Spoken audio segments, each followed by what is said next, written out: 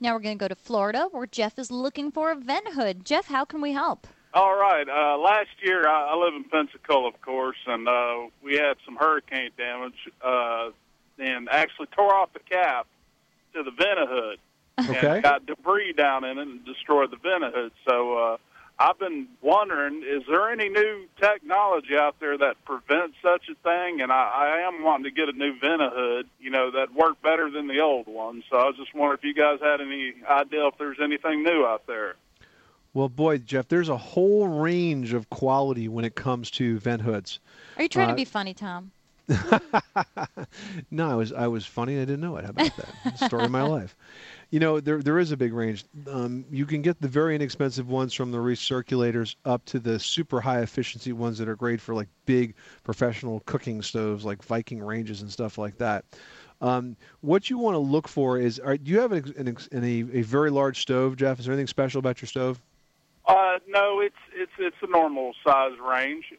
Well, what I think is new is that there are a lot of new designs out there. Leslie, you've probably seen a lot in your travels. Well, there's a great website, and you'd be surprised at how different each company and each manufacturer can make their vent hoods. Some are so modern and clean, and some look like they're built into your cabinetry, and some are these handcrafted copper pieces that really, depending on what the style of your kitchen is, you can go anywhere with these. And there's a great website. It's called rangehoods.com, and they have all of the high-quality manufacturers in every price range, so you can really see what might suit your style and what might suit your needs there, and just sort of shop it in there and see what you find that might work out for you.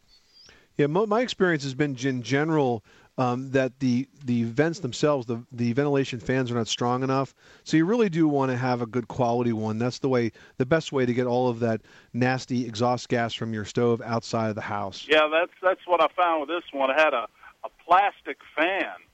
Yeah, exactly. And it's like when that debris got in there, it completely destroyed it. Yeah, no, this is a good opportunity for an upgrade. Okay. Jeff, thanks so much for calling us at 1-888-MONEY-PIT, 888-666-3974. I think it's just amazing that everyone has a computer these days. It's just amazing. You can say go to a website and everybody can do it. It's made our lives so much easier. When we talk about disaster-proofing your house, Jeff was talking about all the damage he had from the Pensacola storms.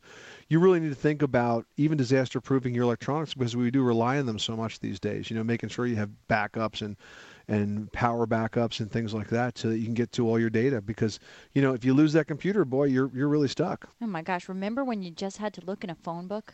Yeah, or a file folder. Those were the old days.